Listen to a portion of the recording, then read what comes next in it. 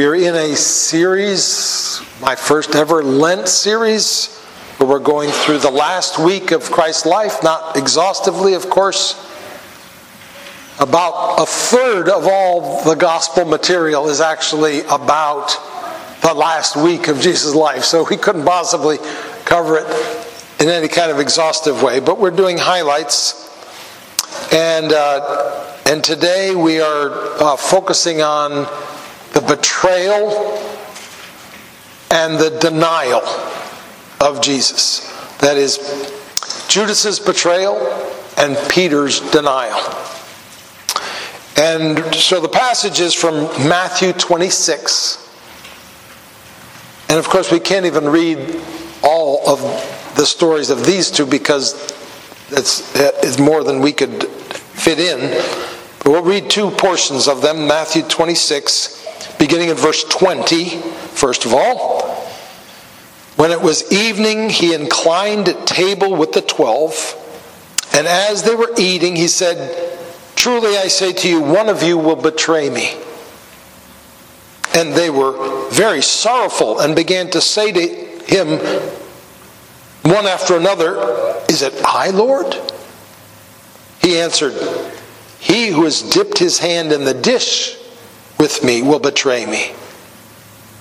The Son of Man goes as it is written of him. But woe to that man by whom the Son of Man is betrayed. It would have been better for that man if he had not been born." Judas, who would betray him, answered, "Is it I, Rabbi?" He said to him, "You have said so." And then skip over to verse 69 of the same chapter, Matthew 26. Now Peter was sitting outside in the courtyard, and a servant girl came up to him and said, "You also were with Jesus the Galilean." But he denied it before them all, saying, "I do not know what you mean." And when he went out to the entrance, another servant girl saw him, and she said to the bystanders, "This man was with Jesus of Nazareth." And again he denied it with an oath, "I do not know the man."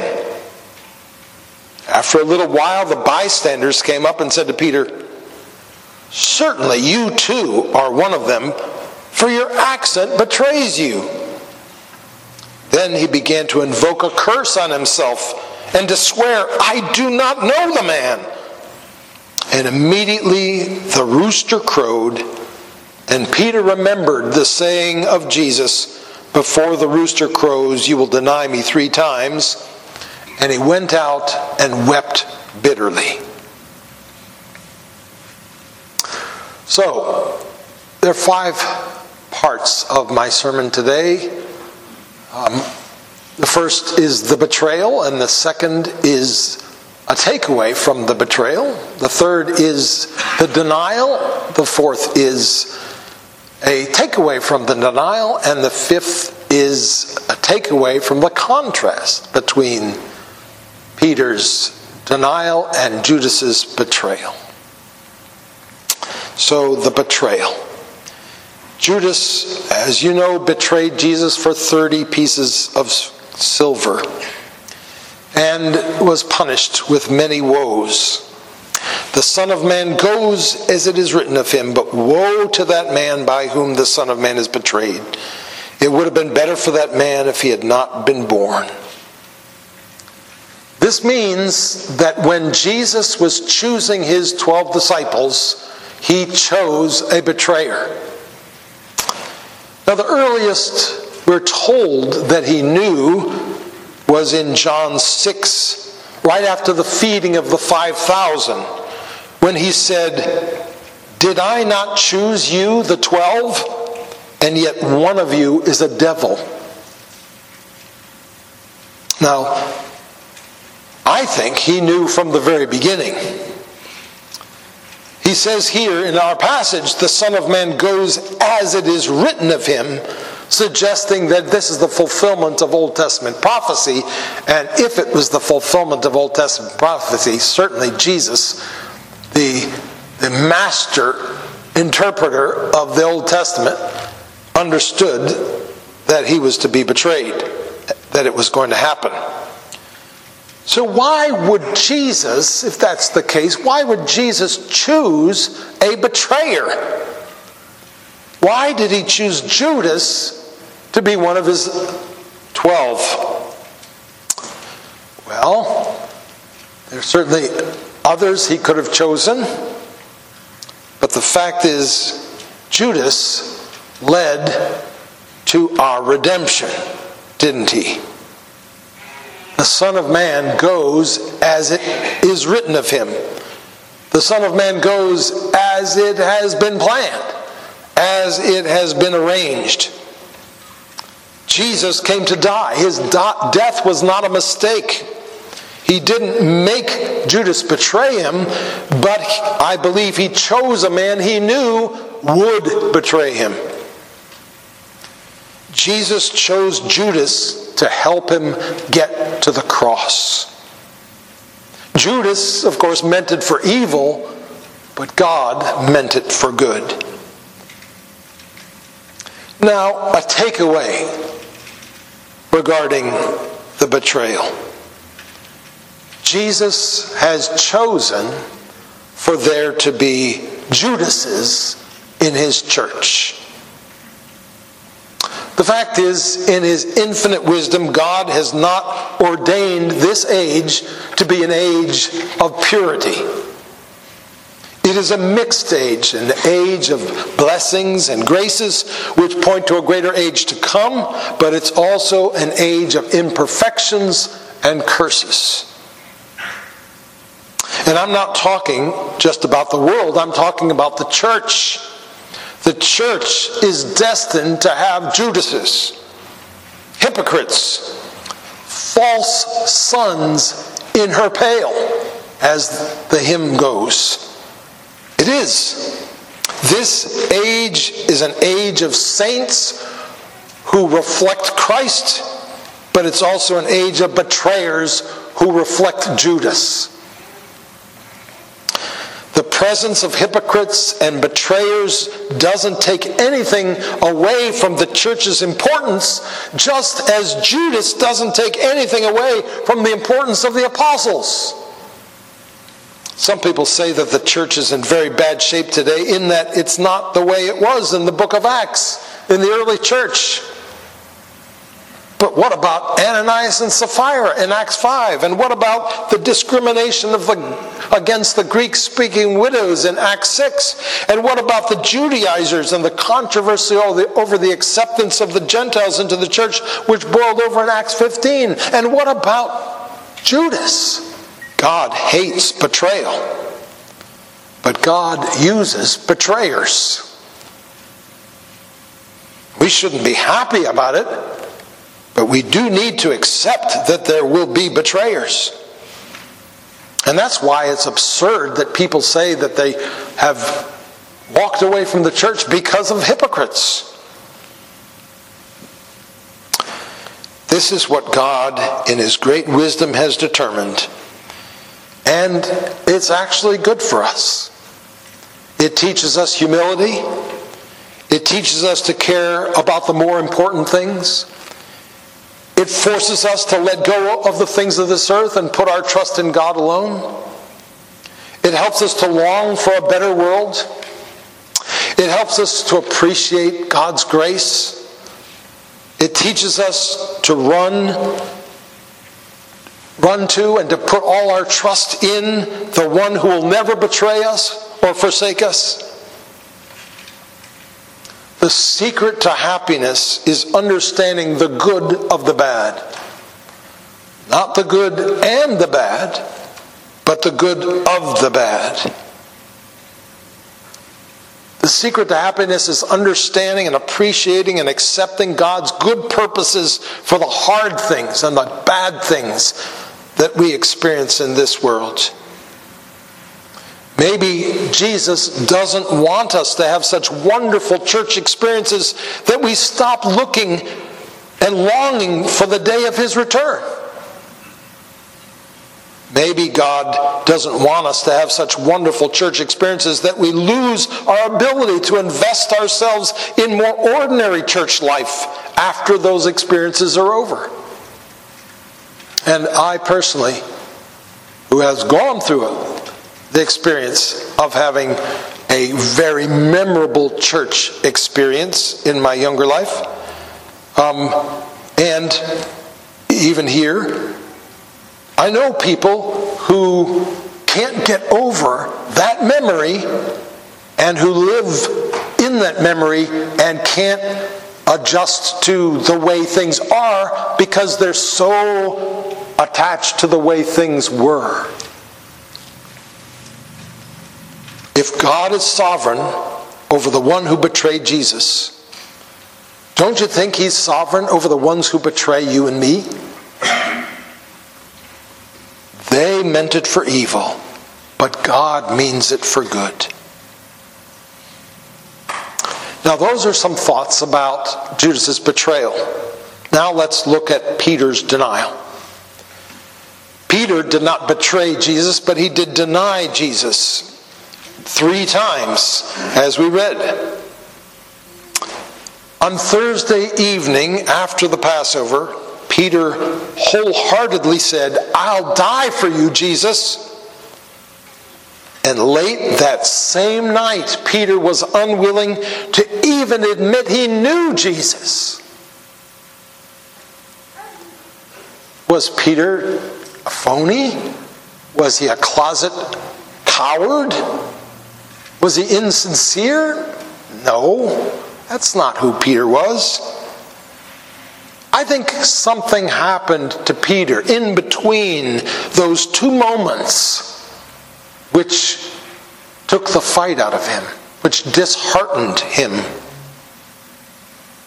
What was it that happened between when he said, "I'll die for you," and he said, "I don't even know the man"? Well, Peter let Jesus down, in my opinion, because Jesus had let Peter down. Peter let Jesus down because Jesus had let Peter down. When did Jesus let Peter down? It happened just a few hours after Peter protested that he would never deny Jesus. That fateful moment when Judas showed up with armed soldiers and Jewish leaders and gave Jesus a kiss. You remember it. When they tried to arrest Jesus, Peter jumped into action. This was his moment. The time had finally come and he knew what to do. His zeal, along with the divine power of the Messiah, were enough to conquer the enemy and establish the Messianic kingdom. So Peter pulled out his sword and began to fight, cutting off the priest's ear in the process. Here was Peter, doing exactly what he had said, willing to die for Jesus. And it's what happened at that moment which deflated Peter. Jesus stopped him. "Put back your sword, Peter." And then he healed the priest's ear. And we're told that's when the disciples left him and fled. The next morning, Jesus explained to Pilate, "My kingdom is not of this world. If my kingdom were of this world, my servants would fight to defend me. But my kingdom is not of this world." Jesus had not been a coward.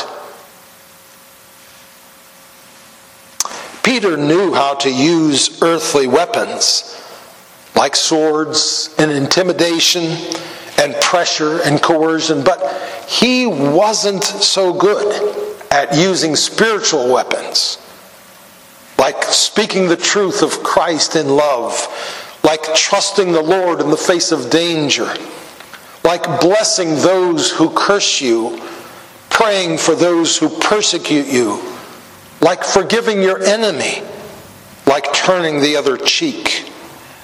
That kind of weapon is actually far more powerful than the weapons of the flesh. And someone who takes up these weapons is showing more courage and less fear than those who take up swords and guns. Later, of course, Peter saw that the problem was not Christ's, but his. And he wept in regret. And Jesus not only forgave Peter, but called him back into ministry. But there's another dimension to this. Anyone who knows the proverb, pride cometh before a fall, knows that it was inevitable that Peter was going to deny Jesus after he so emphatically and brashly said that he wouldn't. Even if everyone else falls away, I will never fall away, he said. Even if I must die with you, I will not deny you. You can see in Peter's words that he felt strong, but his sense of strength was unfounded. When God withdrew his strength from Peter, there was no strength left. Just a few hours before, Jesus had said, "Apart from me, you can do nothing." But Peter had to learn that lesson the hard way. Now, the takeaway from the denial. Sometimes God allows us to mess up. Often, Jesus allows something hard to happen in our lives, and we feel like he's let us down. We feel like we've honored him, and instead of being blessed for it or rewarded for it, we get crushed. And usually that's when we let Jesus down. What good is it to serve Jesus if he's going to treat me this way? The problem, of course, is that we think we know better than Jesus. We think we know better what's best for us than he does. We thought we were strong in faith, but it turns out we weren't. Oh, Father, I am ready to go with you Lord, I'm ready to go with you both to prison and to death. Doesn't that sound like a godly statement? I'm sure everyone else in the room was impressed, except for Jesus. None of the others thought at the moment that this was an evil statement coming out of Peter's mouth. Satan is so subtle. He can make sin look so godly. He can make poison look so healthy. We admire someone with a can-do attitude.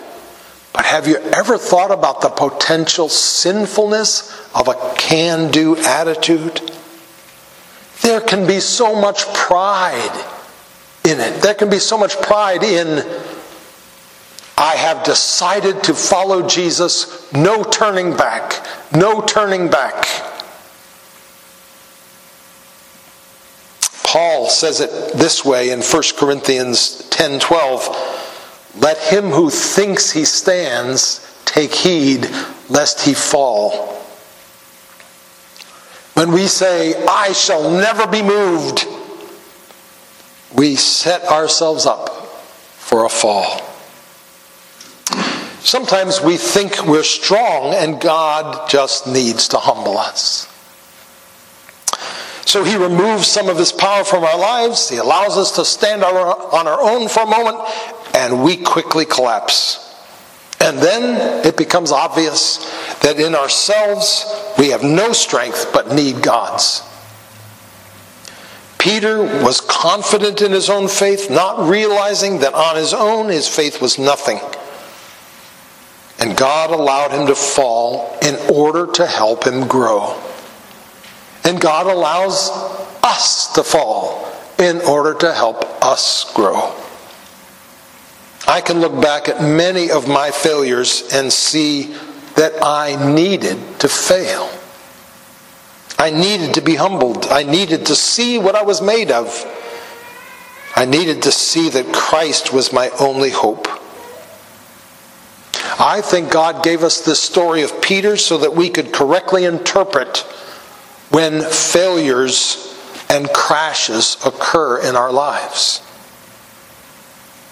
After his denial, Peter remembered the words Jesus had spoken. Before the rooster crows, you will disown me 3 times. And he went outside and he wept bitterly. Now, a few chapters before that, Jesus had told his disciples that in order to get into the kingdom of heaven, a person's pride had to shrink down to fit through the eye of a needle. And as Peter traveled from the place of boasting to the place of weeping bitterly, inside he was going from having a camel-sized ego to being humbled enough to fit through the eye of a needle.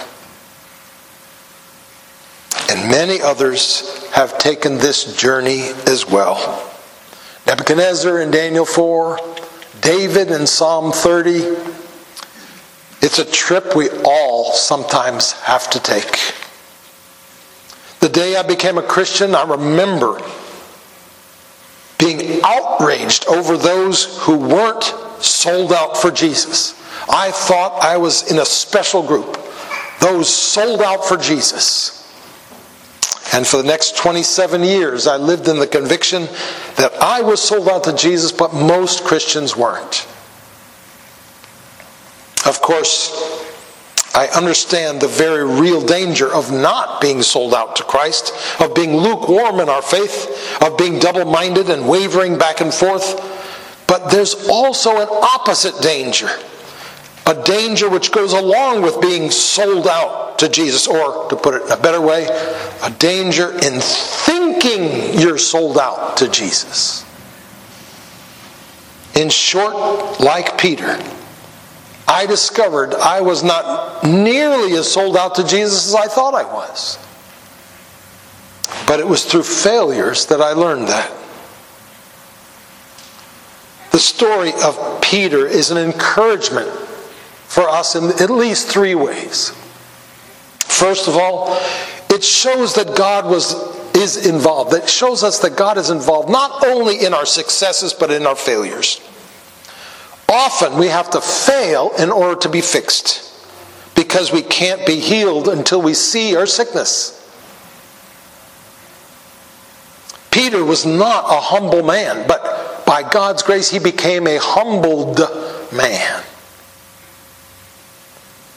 And in the end, Peter was so much more useful to the Lord than when he was saying, "Lord, I'm ready to go with you, both to prison and to death."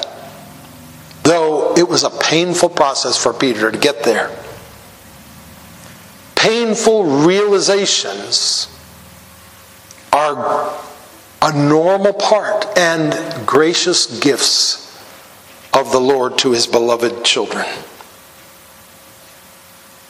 Second of all, the story of Peter is an encouragement because it shows us that the one who sometimes allows us to fail also picks us back up.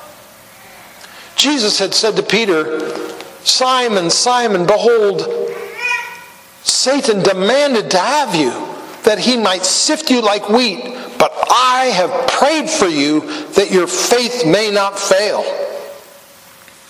And I'd like to point out 2 things about that amazing statement that Jesus made to Peter at this moment. First of all, he didn't say, "Peter, Peter." For in this case, Peter was acting like anything but a rock. He went back to Simon, Simon. What does Simon mean? Listen. Listen. The second thing is, he didn't say, "Simon, Simon, Satan demanded to sift you like wheat, but you'll survive with a lot of humiliation and weeping." He said, "I have prayed for you that your faith may not fail." Jesus didn't hate Peter for what he did. And he didn't just receive him back, he prayed him back. He fought against Satan to get him back. He refused to let Satan snatch Peter out of his hand. Peter came back because Jesus pulled him back. Well, Jesus is praying for us too, and fighting for us too, and refusing to let go of us too, as he supervises the extreme makeover project of making us more like him. The third way that this story of Peter is an encouragement for us is that it shows us that just because we mess up, it doesn't mean there's no hope for us. Even great Christians like Peter and David messed up big time. And God allowed these big men to commit big sins and receive big forgivenesses so that we'll know that there's big forgiveness for us as well.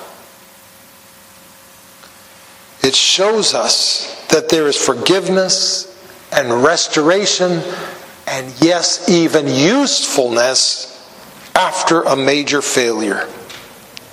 The most surprising aspect of the story of Peter's denial ought to be not that he denied Jesus, but that Jesus forgave him and called him to continue in mercy and ministry.